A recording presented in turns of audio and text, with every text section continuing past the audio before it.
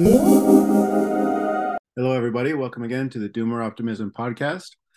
Today, we have a special guest, Kimberly, known on Twitter as Black Homesteader. It's great to have you, Kimberly. Welcome. Thank you. It's nice to be here. Yeah. Well, I really wanted to get you on one because Doomer Optimism, we focus a lot on homesteading. We're really interested and farming and kind of alternative farming techniques, like more agroecological farming techniques, as well as just kind of building resilience and what are ways that we can make our communities more resilient and kind of get back to some of the tangible things in life in terms of like growing more of our own food and building community. And it seems like that's what you're all about. And so it seemed like a great match. Do you want to introduce yourself, talk about a little bit of your life story and what led you to be so into homesteading and promoting farming in the Black community and beyond. Yeah, so I'm originally from California. I live in Florida now, and growing up, nobody grew anything. Although my mother's from Louisiana and she's from the country, we didn't grow up, gardening or anything like that. So I definitely wasn't exposed at all growing up. But and I always thought that I would kill plants, and I really would. I would kill cacti, all sorts of things before I even thought about growing stuff. So I love to travel, and I ended up living in Berlin for a long time. And there, I noticed that they have these little allotments. So they have the city; it's really busy. It's kind of like Brooklyn, but then you can buy this little allotment where you can grow stuff on and things like that. So I just kind of saw this, and then a girlfriend of mine back home was also growing stuff. So she had a garden, and then I saw my boyfriend's mom at the time with her garden, and I thought, maybe I should try, and then coupled with that experience of just kind of being in this really like I don't know how to describe it, this bohemian environment, really kind of left leaning folks who were sharing stuff and sharing things, and we were all just a bunch of like really poor expats. So I just thought, this would be interesting if I get back. Maybe I can try to, start growing some things and see what it does from there. And so from there, I ended up in Atlanta and thought, okay, let me just try. So I had some stuff on a patio, and I was just mostly focused on gardening at that point. Didn't really get into any of the other things that I had been, exposed to. I didn't really know what the whole thing was at the point in terms of homesteading or what it was called. And then, thinking about the historical parts of homesteading, and it didn't occur to me this is what I was trying to get towards. So I kept going and found a community garden and started just really getting into it. And then also just I met a master gardener who was local. And so she was just teaching me about all of the different things that are happening in the community and stuff like that. And I was kind of involved locally with another whole different kind of thing. It was called Southerners on New Ground.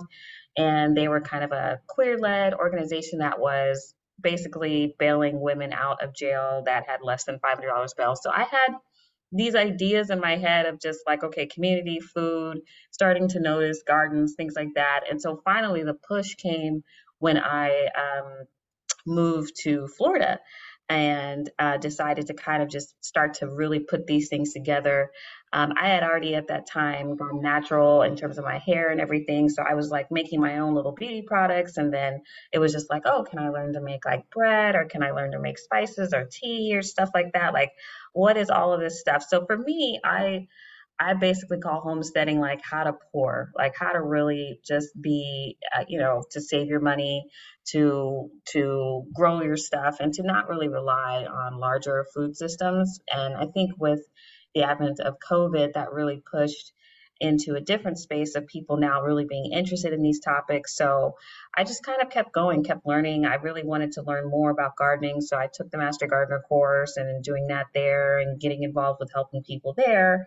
But then I also started to notice that there were no people, at least that I saw at the time, that were Black.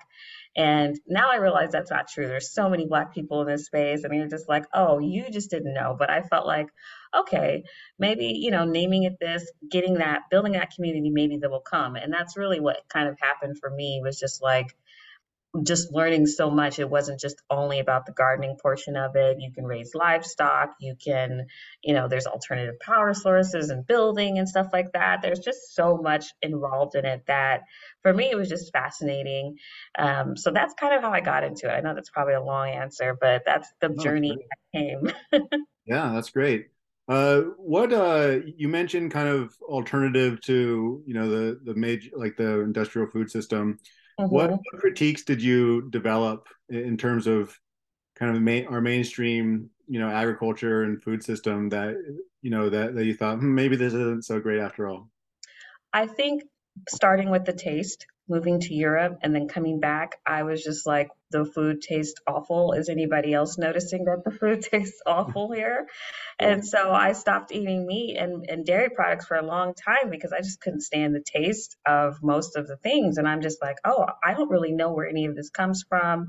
I don't know what's in it. I started watching a lot of documentaries about the food agricultural system and big ag, and then what they're putting in those animals. And then you realize they're feeding these cows these grains, and we're losing so much of our soil being pushed into beef production. And it's just like, okay, wow, how can I not be a part of that? So for me, it just started with the taste, and it was just like, okay, something's wrong. And then just learning about like why this tastes different. What are the chemicals are they using on things? And then food shortages with COVID and things like that, and then prices. I started to notice. I remember we had like the E. coli scares with lettuce, and I was just like, I never want to have to buy lettuce from the grocery store ever again. So it was just lots of things with just taste and just realizing like something is just not right here. Yeah, yeah. And you've since you've taken the master gardener course, you're on that track. Are you a master gardener, or you're on that track, or? No, I finished in 2021. Mhm. So, yep, been doing it now almost two Nice. years. And do you specialize in anything, or do you kind of just do a little bit of everything, or do you specialize in a few things, or? My specialty has been vegetables and Mhm. other edibles, herbs and things, edible flowers. But yeah, they teach you pretty much everything, trees, tree knowledge, basics on lawns and native plants and things like that, and bugs and just that kind of stuff. Nice. Mhm. Um, yeah. What are some like learning experiences with gardening that you've had? Because I've certainly had some where, something doesn't go according to plan, and it gives you some new insight. Yes. Yeah. Care to My go for it? My biggest experience here, because moving from state to state, that's when I really had to realize, okay, grow zones. What are these? When can I actually grow this at this certain time, and what works for this? And so for me, moving to Florida, I thought, oh, well, I have a full-time growing season now. And it's like, no, no, no, no, no. You cannot grow year round in Florida. Had to learn that I might have to just let go of growing cucumbers, period. I don't know if I can find a variety that can survive down here, but I've grown them at in the middle of summer. Obviously, doesn't work. I've grown them in winter. That doesn't work. Spring, I just don't understand what's going on with cucumbers. But I'm learning that a lot of other people have the same issue, so they're coming out with some like warm type of varieties, but I haven't been able to get those seeds yet. So that's been my biggest thing is just like, how do I deal with all of the bugs that are constantly around for Florida? Right. Did you say you can grow pretty much year round in Florida, or is it? You can grow pretty much year round. Like there are summer things that do work here. You're gonna have to probably look more into like Caribbean gardens and things like that there. I met this lady from Cuba who had such a great plant list for summertime. For me, I just typically do mostly like butterfly peas or okra and maybe a cover of I can't peanuts. Yeah. Nice. Nice. Yeah. What's your favorite thing to grow? Like what's the thing that just does well for you, tastes great? Hmm. I would say what grows the most for me is cabbage. Mhm. It probably sounds so lame, but I've been able to grow so many different types of cabbages. Last year was red cabbage, and so for me, any sort of cabbage for me works. I've never had any issues with them, as long as I put them in at the right time. Nice. And is your you said your family, growing up, weren't like gardeners. Has your family become interested? Are they Yeah, wondering what to? now my mother has a garden, so I'm Oh, just okay. excited for that. Yeah, And then my grandmother told me, I never even knew this, that she grows roses. And I was like, oh, I never noticed when we go to the house because they're in Las Vegas. So we're inside all the time. We were never in a garden. But yeah, it's been really interesting. Or them asking me like how to do more of kind of an edible landscaping for them, for my father in his backyard. They want more edible plants for them there. So it's been kind of cool to get them also interested. yeah, yeah. Well, it seems like a lot of people are into landscaping, but Mhm. they're not. They haven't made the connection that hey, actually, some of these could be edible, or wouldn't it be Right, nice to have more of your own berries or fruit trees or a little garden right. patch? And I hope that changes. Are you optimistic that just kind of the general culture that's changing? You mentioned with like COVID, like some people are kind of noticing the importance of food security. Are you seeing Yeah. this trend and it kind of going up? Oh, yeah, especially with younger people, which that gives me a lot of hope. I mean, I don't know how it is elsewhere, but we do have a lot of people that like to grow fruit trees and stuff here, at least from the calls that we get for help on these things.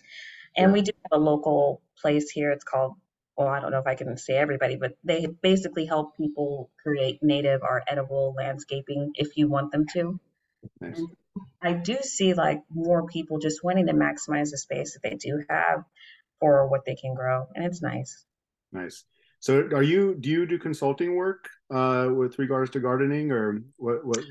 All of it would be through the Master Gardener program. Yeah, I don't like to do it personally because I have a full-time job and I have other stuff I want to do, and I'm just like I cannot do this all day and then go back and do another side business. I'm tired.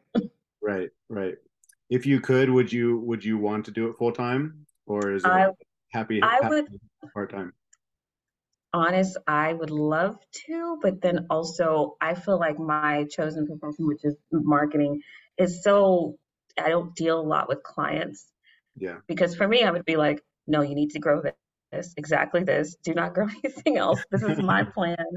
And right, right. it's really hard to even just give like the free volunteer advice sometimes because I'm like, why are you growing this? Please take this out, kind of Yeah. thing. So I guess if I set it up to where this is exactly what I do, Mm, maybe native plants, edible landscapes only, then maybe I would consider it. right. If people were just to kind of like trust you, like you know, Yeah. take my word for it. This is the best. Yeah. Yeah. And I noticed your on Twitter, your pinned tweet, you have a list of like black-owned farms and homesteads like all over the United States. Um, Mhm. Tell me more about like kind of in the black community, kind of the trends of farming and homesteading, and is it also in the black community? Have you seen like more and more interest with it? Oh yeah. Oh yeah. I've definitely seen it. I would say to a larger degree in Georgia, because that's where I was living the longest a little bit. But in the time that I've been here for the Orlando area, there's a black-owned farm, maybe 5 minutes walking from me, and they have two locations, and they do consultations and things like that. And it's just so cool to see people. They're right in like in a right basically across the street from a project. So they're right in it and they get people from the neighborhood to help out and get more interested. I would say the trend that I see is it's less of a idea of, oh, you're broke, so you got to grow your own food kind of idea, because there is, and I don't want to speak for all Black people, but from what I get from some people that are Black, it's just like, oh, I can just go to the store. Like that's poor people stuff. They want to dig themselves out of this old stuff. That's why I say, like, getting back to our roots, like, don't let this knowledge go, because you have so many people that I've personally known that will have some land, from their families and stuff and do nothing with it. Yeah. So I do see more of an interest there, but I do see also the kind of reservations of, oh, that's kind of like what we're trying to get away from. And I'm like, yeah, but then you're going to leave space for other people to fill and then wonder why we have nothing, collectively. So somebody has to do it, but there's so many people out there, as I noticed, getting that list together that are really doing great things. Yeah. One thing that conversations that come up a lot in doomer optimism space is that, you know, just how satisfying it is to grow your own food, and even if it's just a small portion of, what you eat, Hmm. that it seems like we're missing something, if we're so disconnected. Because I grew up also disconnected from food, right? Like I didn't really know where food came from, or I had a very vague idea. And I felt, now that I've started like a little bit of my own food production too, like it's definitely, I feel like something was missing retroactively, where I didn't know before that something was missing, but there certainly was. And so even beyond just like, oh, we need to grow our own food because we're worried about, you know, we want to be resilient. We're worried about problems in the food system. I think a lot of people just don't realize just how satisfying it can be, and how good it is. Like if you have extra, you give it to your friends and neighbors, and Yeah. you can trade. It just seems to be such a valuable use of time to me, that, and I didn't know that growing up, and I think a lot of people just don't even haven't even thought in those terms. Yeah. And I feel like that is the importance of, really showing that just regular old people are doing it. I think people get intimidated sometimes with the larger farms that folks see sometimes online and stuff like that, or even the idea of homesteading itself. Like, I myself do not, have a home. I'm in an apartment trying to do all of this stuff. So I want to show people that wherever space that you have, like try to maximize what you can do and try to learn what you can, utilize your community. And then, if you want to build, like from personally, I would never want to have a farm. Never would want that. But it is very satisfying for me, especially coming from super corporate environment to actually be able to put my hands in some dirt and grow something. Yeah. Yeah, absolutely. It's interesting that you mentioned that's, and we've noticed this too, that just a lot of people do have some space and they haven't really thought about trying to maximize that space. And Mhm. then you also have the flip side where people really want to garden or something and they just don't have the space. They don't have access to any kind of land. Like maybe there's a community garden nearby that they can get involved with, but oftentimes there's not. Um, Mhm. do you run into that as well, of like people who really want to, and it's just you just can't afford to buy a place, your apartment complex won't let you grow there, and there's no community garden nearby? Yep, yep. Then I say to people that at least try to find a community supported agricultural system, a farm near, and they do have a list. You can look online just for CSAs where you can get farm, basically like a box of food, however they set up, because some CSAs are for meat or dairy and things like that versus ones who are just vegetables. And I would say go there, then that could be your last kind of hope of like, okay, at least I'm supporting a farm. I might not be growing, but then I can get into fermentation or, food preservation or, using that food that you get from the CSA or from a cheap food source and making your own spices or, doing other things, bread making. And I have a list here. I made a list and just other things that you can do in the meantime until you're able to garden. And there's other things, hunting and foraging, maybe trying to get into foraging and learning about that. Or even if you have no space, you can grow mushrooms indoors. You can do that. So there's Right. ways to get around it if you want to learn. Yeah, and I'm glad that you mentioned all of these other things, because sometimes people think of the word homesteading and they think of just gardening, but as you said, there's all of the post processing that you can Hmm. get into. Get some canning jars and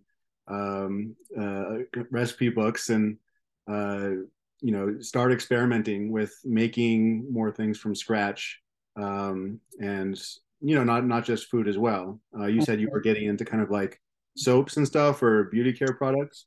Yeah, so I made my own coconut oil. I had to realize why it's so expensive because it's Yeah. a long time to make that stuff, but Yeah. it's so worth it. And to find coconuts, that's difficult.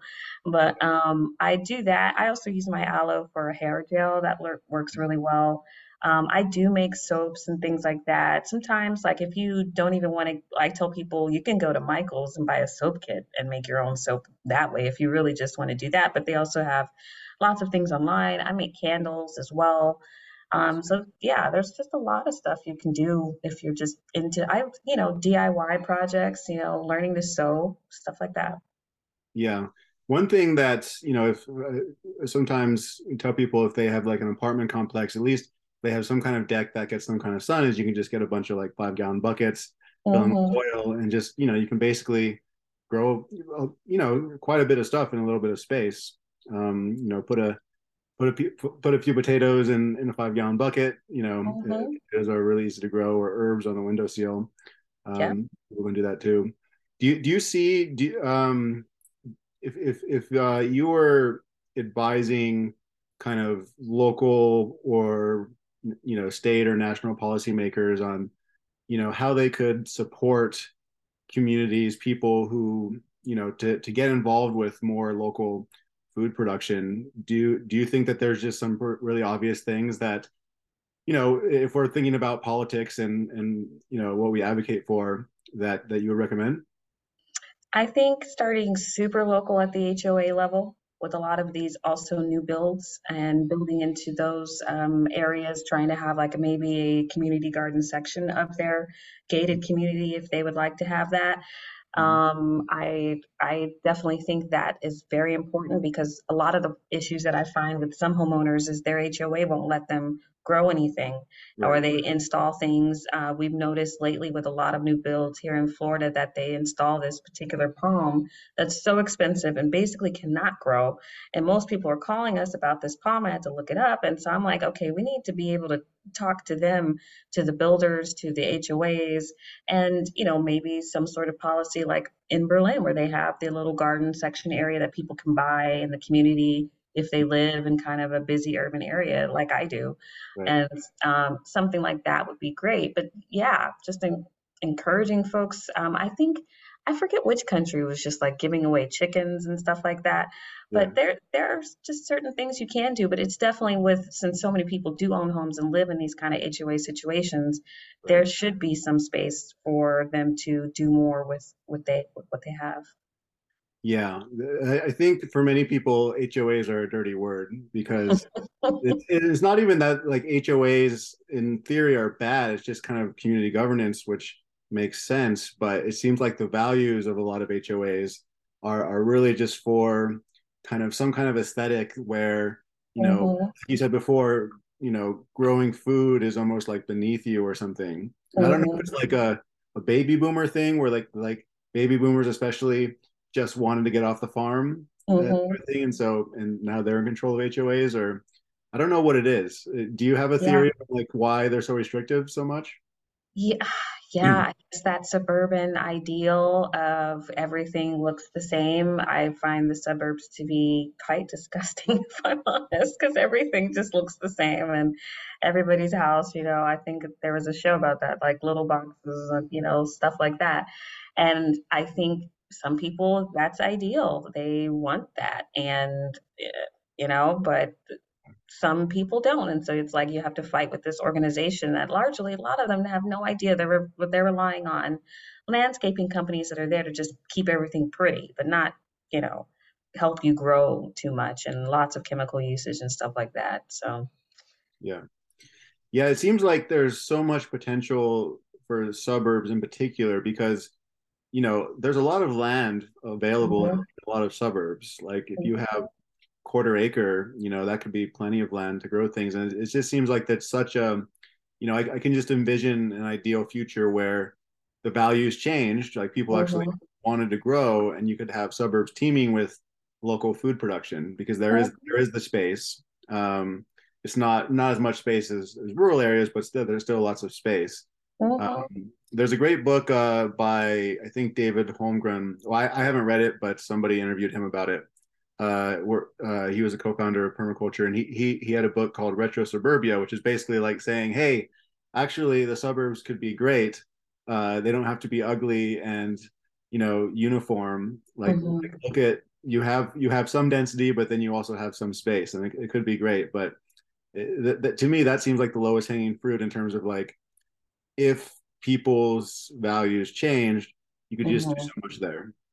Yeah, yeah. And I think, unfortunately, it's going to kind of force the values to change because of the prices and changing and how things Yeah. seem to be going. So don't want to get too doom and gloom, but Yeah. yeah. This is the Doomer Optimism podcast. So, yeah, I mean, kind of the premise of this podcast is like, we kind of see that our current, economic system and political system is just not doing very well. And, there's a lot of environmental problems.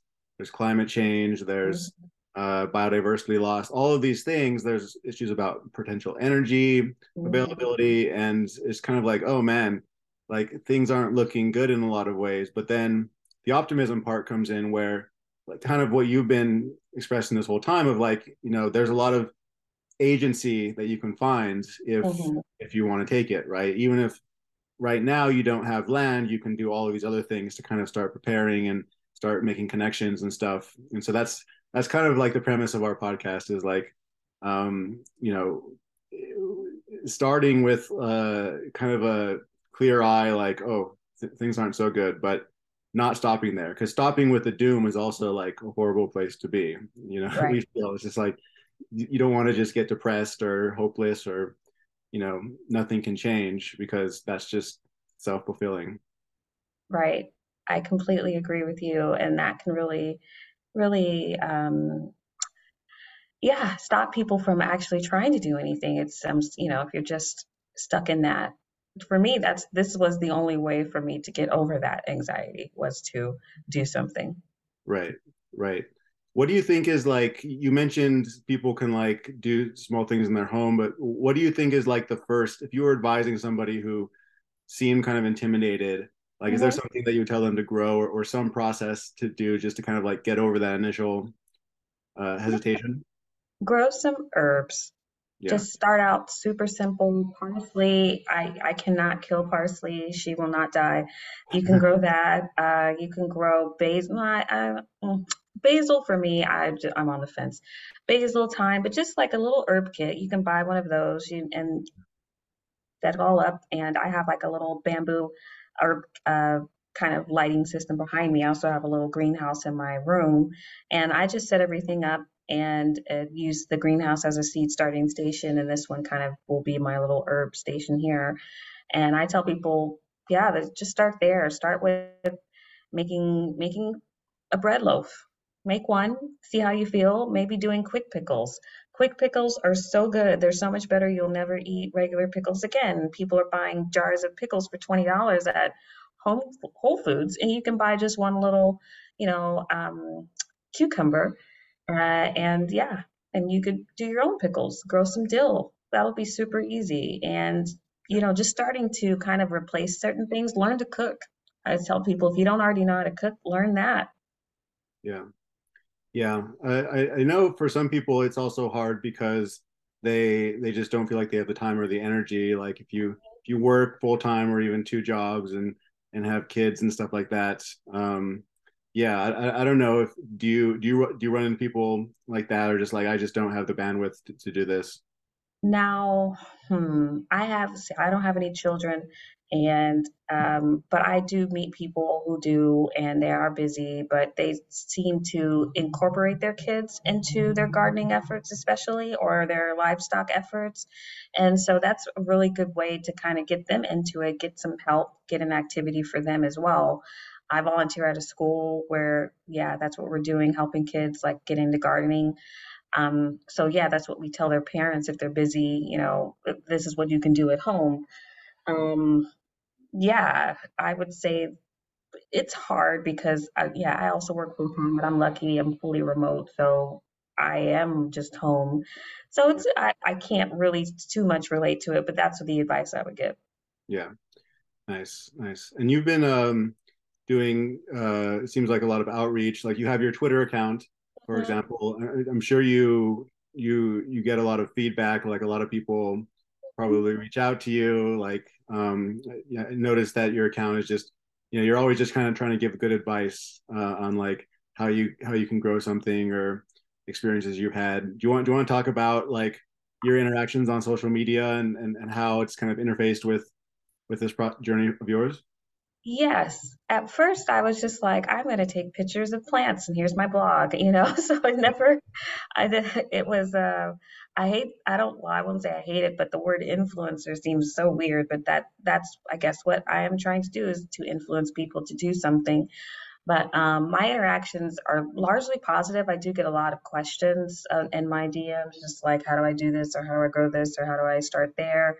I do just try to post a lot of resource content, depending on the channel. So, Twitter, I'll do a lot of just links and pictures, or Instagram, I'll do videos or little instructions of what I'm growing right now. Same thing with TikTok. But yeah, I try to keep it as positive. I mean, sometimes I grow stuff that people are like I grew cotton last year and I got a lot of like, why are you doing this? Why are you growing this? This seems so weird. But I'm just like, yeah, what plant? Like we got to also reclaim the plants too. So, it's just cotton. I can grow it. You can grow it. Why separate ourselves from this amazing thing that you can do? Plus, you can make your own stuff from your own cotton. I thought that was neat. But yeah, it's been largely positive, and I just like to share people's stuff or amplify people's things, or because there's so many people doing so much more than me. That's all I can do is just help people find them. Nice, nice. And you mentioned to me that you're on the board of organization Hip Hop is Green. Do you want to talk about what they're doing and how you're advising them and or This this for me has been so cool. I'm so excited about it, and I did talk to the founder. He's like this former, basically, Hip Hop is Green is a plant-based organization or a hip hop organization. It's serving plant-based vegan meals to the community, and they do tours, and they're also teaching a climate change curriculum in schools. They're based out of Seattle, but they have folks. I'm in Florida, obviously, folks in DC and New York, and so they are super awesome. They have a farm in Seattle, Cherry Street Farm, where they're rebuilding, and they have just so much for the kids in the community. They have about 100 kids in the program right now, and it's a 10-week program for students in the Seattle area to learn farming techniques. They have hydroponics, and they have what are those, solar panels and things like that, trying to teach them like this complete ecosystem of growing things through the lens of hip hop. So nice. they have like all these different elements of hip hop, and I knew maybe four before, and now with this 10th one about health and wellness, they're using that organization to basically come into communities, like I said, like Black Homesteader, like other Black organizations, but also through the music, because a lot of the culture that we're around, we're not talking about gardening. We're not talking about that kind of stuff. And I just created this coloring book around this called Beats and Rhymes. And I realized looking for quotes in rap songs, I'm like, wow, we don't really positively talk about health or wellness. Very few artists, that are mainstream. And I'm so super excited to be about it because what I'm doing now is helping them on the marketing side because that's what I do. And that might be something I'd like to do going forward is just helping organizations that might need that marketing push.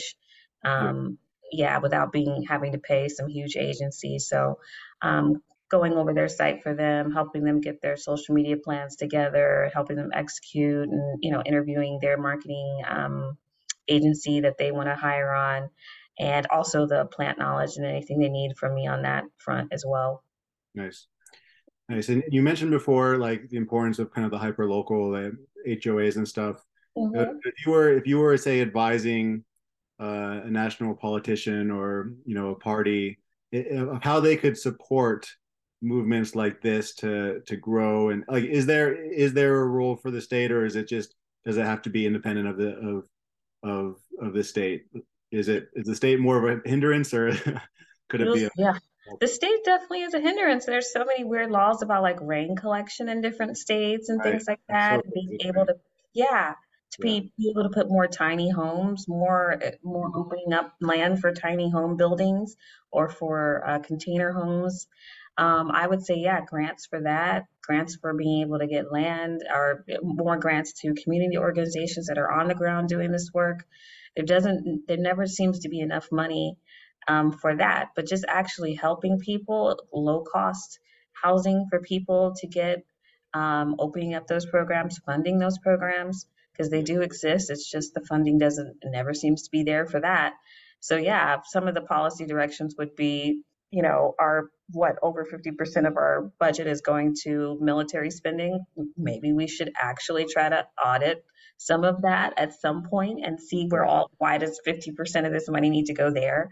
There's just so much that we could pour back into it if we did, investigate other parts of, the so-called American interests. Like, what are these interests? But in terms of actual policy, yeah, I would say looking into where we're currently spending and where we could be helping actual people. Yeah.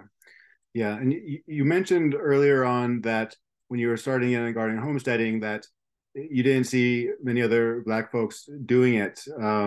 Do you have any thoughts about kind of like the whole, I guess, the meme around homesteading? Like, is it too white? Mhm. Do we need to rethink what it means given, historical context and things like that? Do you have thoughts about that? I think we could certainly call it something else because of the historical or the history of surrounding homesteading, basically giving away land that they didn't own to have people, start these homesteads all over the country. The Homestead Act, for example, I Yeah. think it was 1865, something like that. Um, so yeah, so those negative connotations, maybe approaching it of sustainability or, freeing yourself from the grocery store prices or something like that, or helping out with climate change, maybe packaging it in a different way to kind of get those roots away from that kind of history would be fine. Yeah. Yeah. Yeah. But I'm it trying is to think of definitely a like white what. space. It's Yeah, definitely no, a it white space. is. It is. And, it has been, in our podcast and, I want to change that, but it's just the truth that, so many people that are into it just happen to be white and it would be, I guess I'm very curious how, you know, like if we were to rebrand it, call it something else, like, I, I guess I don't know if I have a question, but like, is there a pathway forward for like, you know just to make both on the accessibility end, to make it land more accessible for, non-white people, but Mhm. as well as just like people feeling like, oh, this is something that I can see myself doing, it's not just a white space. Do I see more? Well, yeah, I think that more people like seeing other people doing it, seeing people doing it with various incomes, because, what I've noticed with some white people in the space is just like they'll casually own several thousand acres of land. I Yeah. was just random talking to my manager, and he's like, "Yeah, we grew up in 20,000 acres." Something that to me, I'm like, "What?" I never met anybody that was Black. I'm sure they exist that had that kind of land, but it's just, Mhm. as you see the stats, we're just very underrepresented, even just in farmers, stuff like that. We have different ways, different options for loans that we get, a lot of predatory lending, it seems, in the business, just period of just getting a loan to buy something Mhm. and being able to save for it. So I feel like with a journey like mine to show people like, yep, I grew up, lower middle, my mother was a teacher, my Mhm. father's a therapist, but yeah, I didn't grow up with a whole lot of money, and how somebody, especially a millennial, where we're basically priced out of all of these markets for homes, is trying to do something here. So at least if I can inspire folks from that angle, that would be great. But Mhm. and then also amplifying, like I said, again, just the people who are also in the space are doing so much more than me. Yeah. Yeah. Do you want to, are there other like farmers organizations that you want to highlight? I know you have that whole list that you linked to in your pinned tweet, but what other inspirations have you taken from just, yeah, other farming organizations or, I would say, and I am gonna have to probably go on my Instagram for that one. Um, Goodness, I didn't prepare a list for that. yeah. I do like, what is it? I would highlight the farm here. It's called, what is it called? It is a farm, Paramore in Orlando. It is called Infinite Zion Farms here in Mhm. Orlando. They do a CSA, and they have this permaculturist, this young Black guy. I've never seen. a young black permaculturist dude. He's dope. The guy that runs it is also super great, and what they do around the community is really great. They put a rooftop garden on the fire station here, which was pretty cool. And they have a lot of space in Apopka, that's about 30 minutes north of Orlando, at least for me. And I just love their farm. They do classes, they help people come and learn. They have volunteer days, and just it's just such a great resource. So yeah, Infinite Zion Farms would probably be the main one to highlight. And yeah, they have so much there if you're in the Florida area. Nice, nice. Would you recommend people who want to support like black owned farms to like go to your list and like Yeah. reach out or yeah, Oh yeah. I'm sure everybody on that list would love some love. So, yeah, yeah, just seeing that they need help sometimes. Like if people are just like, oh, I have zero space and I can't do any of this, I just want to see, and go visit, maybe go help out.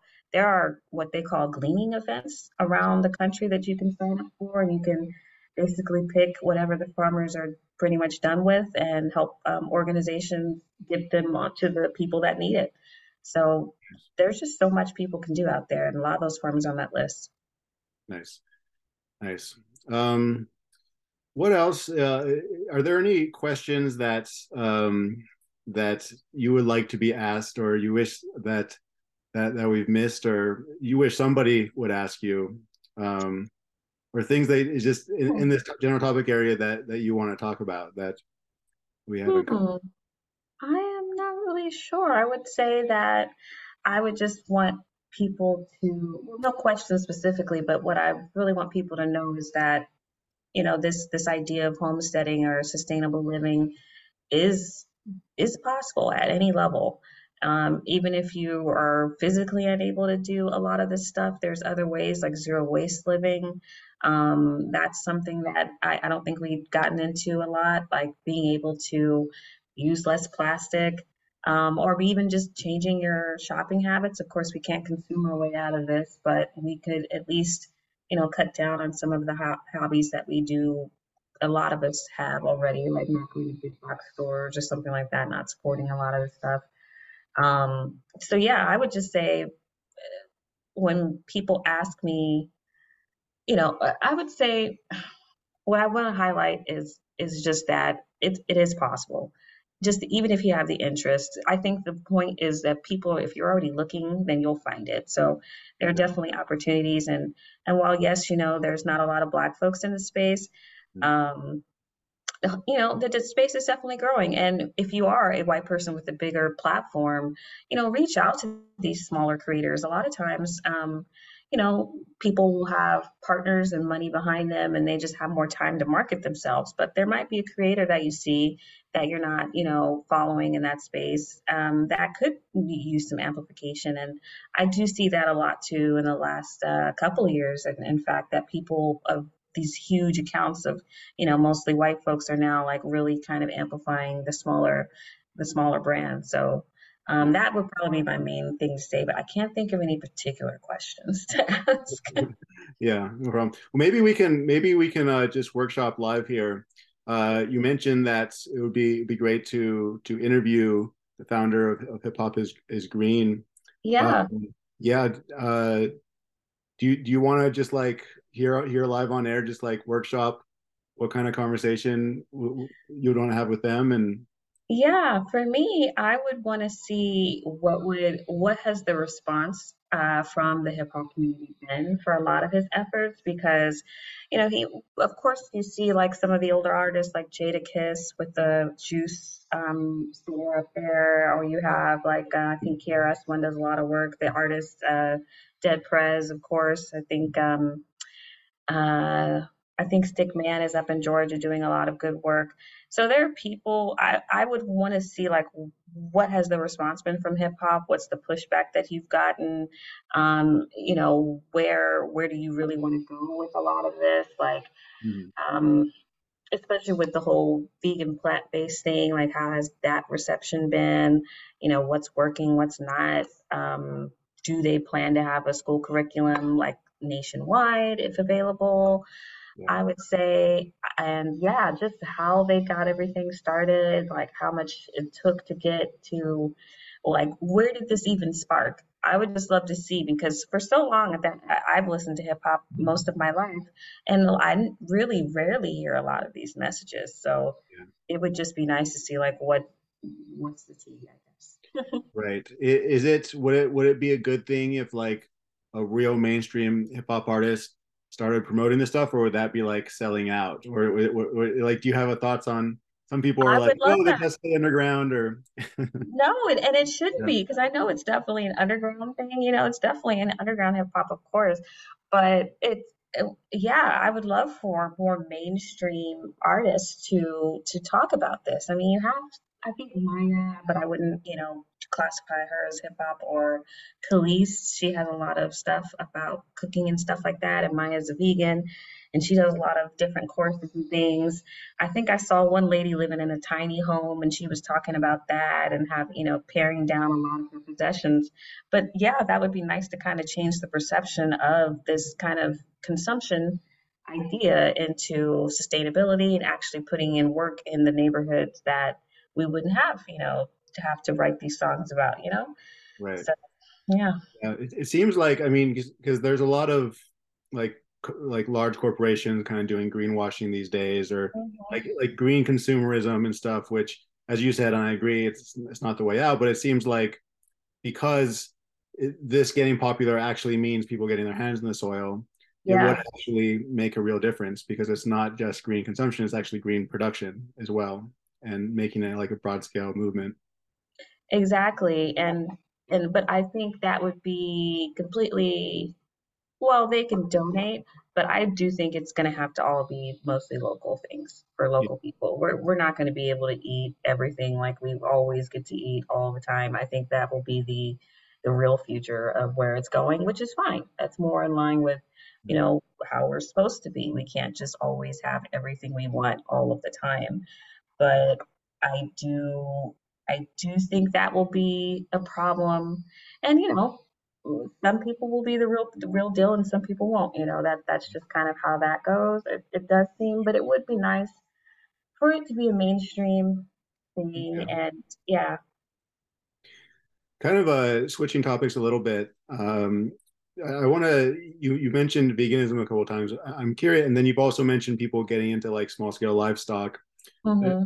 Curious what your thoughts on like eating animal products not from factory farms, but say raising chickens or a couple goats. Do you have strong opinions either way on like that? We really need to move towards like veganism, or just you know small scale kind of animal husbandry kind of thing.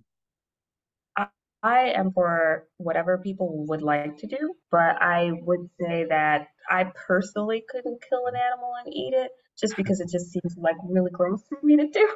Yeah, But so that's yeah, why I probably have still stayed away from it because I'm just like, if I can't do it, but some people can. They can hunt, they can, yeah, do those things. And I'm like, that's more of a sustainable thing rather than what we have right now. So I don't particularly mind because I know a lot of people are vegan for the animals or vegan for the planet, kind of vegans, yeah. or that kind of stuff. But yeah, I would love to see more people have to murder their food to get it, If earn you that. want to eat meat, you actually have to do it. Right. Or Yeah, go to the local person. There are local, or yeah, a local yeah, vendor. Yeah, yeah, and some people forget that. There's a great little company. I can't think of them right now. They sent me this huge thing of meat a couple years ago, and it yeah, was all from local farmers that they were able to get, and it was all just, it looked good. I made it for my friends. They loved it. yeah. So that's an option. But for me, and I also just don't like the concept of eggs, but I'll eat some fish from now and again. And Yeah. I do miss cheese, I miss cheese a lot. So I Yeah. don't mind the livestock thing or just having animals around in general because they could just be like good pets to have as well. Yeah. Yeah. My view on that is kind of I do think that if we did move in that direction where you either had to produce your own meat or hunt or you got it locally, I think it is more expensive. And I think just in general, we would have to eat, on average, much less meat, right? To Mhm. do it sustainably. do it the right way, where like animals are integrated within, say, a agroecological system, in a closed loop system, or like a silvopasture where they're grazing, rotationally grazing around trees and stuff. To do it the right way, I just don't think we personally that we could maintain American diets of meat.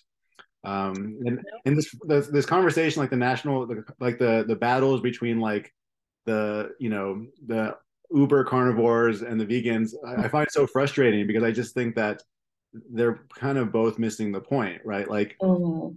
yeah, I think we should all agree that like factory farming is really bad and it's unsustainable for a variety of reasons. But um, can we find a more nuanced position here?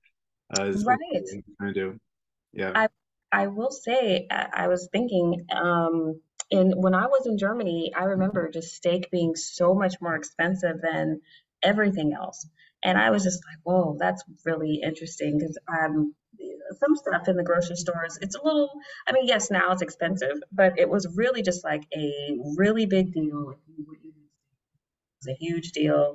And they were just so adamant about like everything's, well, not everything in season, of course, it's not perfect, but just a little bit more of an access to a more sustainable way of eating. I remember running into this company where they give you a picture of the animal that you are going to eventually get. And they show you how they raised it and everything. You can go to the farm and visit. And I just like, this is okay, all right, eat that pig, but I don't know if I want to know its name and all that. I don't know if I'm ready Yeah. for all of that. Yeah. But I love stuff like that. And we had this amazing farmers market, maybe a 5 minute walk from me every couple of days. That was just so awesome. That's also something. There should be way more farmers markets, and especially in a place like Orlando and Florida, I would think that more people would be growing stuff. But yeah, I definitely do think the way that we do eat now will definitely have to change. And I feel like a lot of Americans are probably gonna not be happy about that. Yeah. Yeah. No, I agree. I think yeah, I generally think that our way of life is not sustainable, and a lot of people, I just don't like. A lot of people want to like, you know, like they care about the idea of sustainability, Hmm. but they haven't processed yet like what it actually means. It's not just like, oh, we're gonna unplug fossil fuels and plug in, photovoltaics, solar panels, and it's all Right, fine. Like there, no way, right? It's just that's just right. not how it works. If you look at the whole kind of the whole system, and just a lot of people haven't processed that yet. And but at the same time, one thing you know I love about accounts like yours, that you're just showing kind of the joy of doing it, is that it's actually doesn't have to, it's actually not doesn't have to be depressing, right? It can actually Hmm. be like your life could actually be much more meaningful this way.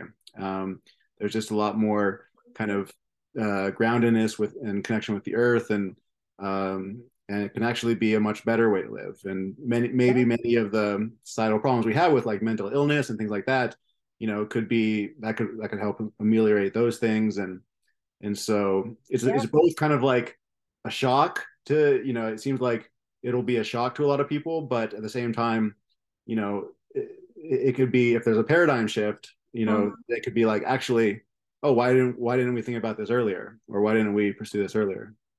Oh yeah, I agree with you. And I think that I was just talking about on Twitter, like I meet so many people who have these hardcore corporate jobs who are now like homesteaders and gardeners and Right. totally into that kind of lifestyle. And I get it because for me, for a long time, I never felt like what is, I had no meaning. My job was my meaning and that was it. I came out of finance. I worked at AIG in 2008. That was, a horrible time to be working in that thing in that company. Yeah. Yeah, I had a completely different mindset. When I turned 18, I registered to be a Republican and I was going to work on Wall Street and I was going to have all the money. I was ready to go. I had never thought about if I would have said at my age now that I would be, my highlight of my day is going to go put my hands in some dirt. I would have told you that you were crazy. Yeah. And yeah, but I do feel like now that people are searching for these answers, there's a lot of people who are searching for meaning in their lives. So hopefully, being able to meet them where they are, and let them know that this can be meaningful. And the friends that I've gotten into it, um, a partner that I had never gotten into gardening, but was just completely into it after that. Like, oh, I really like this. Like, oh, I thought this was just, as I was always referred to as the hippie broad, hippie stuff. And I would have said that too. My father still was making fun of me for basically becoming a hippie in his eyes. Um, So but it does kind of give you meaning. And now he's offering gardening at his rehab. So I'm like, see, so this hippie did something. And, I think that for me, just having to kind of lose that life, and lose that idea of myself, and then also leaving the country and losing that identity of myself is what kind of stripped it all down and was just like, what really matters for me. And, not everybody's going to go through that. I hope not the extreme that I had to go through, but, you do see more people just like, what else is there? Or at least how can I save money? That's a lot. I feel like where a lot of people will find homesteading. Yeah, yeah. It's kind of, I mean, the calculation I kind of make is, well, if I were to like bill my time for doing this, I probably wouldn't be able to bill really high, but it's like, what else am I going to do with my time? Like I am saving money because, Hmm. we're producing a lot of our own things. I'm also putting a lot of time into it, but I'm finding that like it's the highlight of my day. And so Hmm. it's actually like, what else would I be doing? Like watching TV, playing video games, like going to a wine bar, like Hmm. those things are fine, but like this is actually what I want to be doing most of the time, which is Exactly. interesting. Yeah. And that goes back to your point when you were talking about what people don't find the time. I kind of push back on that. I would say, well, what are you doing right now? Yeah. Sometimes you're right. You're spending it at a bar, you're spending it playing video games, you're spending it watching sports. You Mhm. know, could you maybe cut out some things? I don't know every single TV show that's out there right now, but I talk to my coworkers, I swear they just watch TV all day. And I'm Yeah. thinking, with all that time that you might be spending on these things, perhaps, this could be something, or at least, trying to get back to your community. If all of that is still just too much for you, just trying to get more involved. And I think that's also important, being able to have that community. I've seen some articles about people, loneliness, this rise of loneliness. And I'm like, that also is something that homesteading can do, can really help you get involved with the people around you, get to know your neighbors. I never knew my neighbors before COVID. And we all started just deciding we should talk to each other. We should actually know who lives next to us. How weird. Yeah. Nice. You mentioned like going to farmers markets, and I think you mentioned CSA as well. Do you have thoughts about kind of like in terms of, both in the production side, like individual farms or farming cooperatives or community gardens or, and then on the distribution side, farmers markets, CSAs. Do you have thoughts? Do you have experiences about like what you've seen it have been really successful, both to like give people access, make it a community event, make it kind of convivial, and also just effective. I have seen at least the market side be really effective. There is a nice small one where it's just like, oh, you have the kind of the same vendors, and they make it easy for you to actually help get your own little station if you want. You just made me think there was this garden that I visited in Arizona, and they give their space for community gardeners to basically help them get to a farmer's market. And I thought that was just the coolest thing ever. Like they help them process their veggies, they help them learn how to grow, figure out what to grow, and like figure out how to make some money from that. And they'll let you basically rent that land for them at the cheapest price, period. Mhm. And I thought, that's really cool too, just actually getting more people into it, or even cooperative farms. I think that might have to be the way for me personally about how I'm able to afford a place is probably going to be more of a cooperative endeavor rather than something I do just with me or with a partner or something. Right, right. Yeah, because it seems like you mentioned before, especially millennials, like a lot of millennials just do not have capital. They Hmm. they can't own homes. They certainly couldn't buy acres of land to farm. And so, yeah, I'm always thinking about like what are innovative ways that our generation and younger can figure out how to, collaboratively, make it happen for ourselves, right? And because there are barriers that, maybe weren't there for previous generations. Mhm. That student But also loans is opportunities as well. Yeah. yeah. Hmm. Yeah, it's definitely a lot, and I do love the cooperative model of organizing ourselves for businesses and things like that. I think it's super great. I listen to a lot of Richard Wolff on YouTube, and I love how they highlight different cooperatives around the world. He's like this Marxist economist.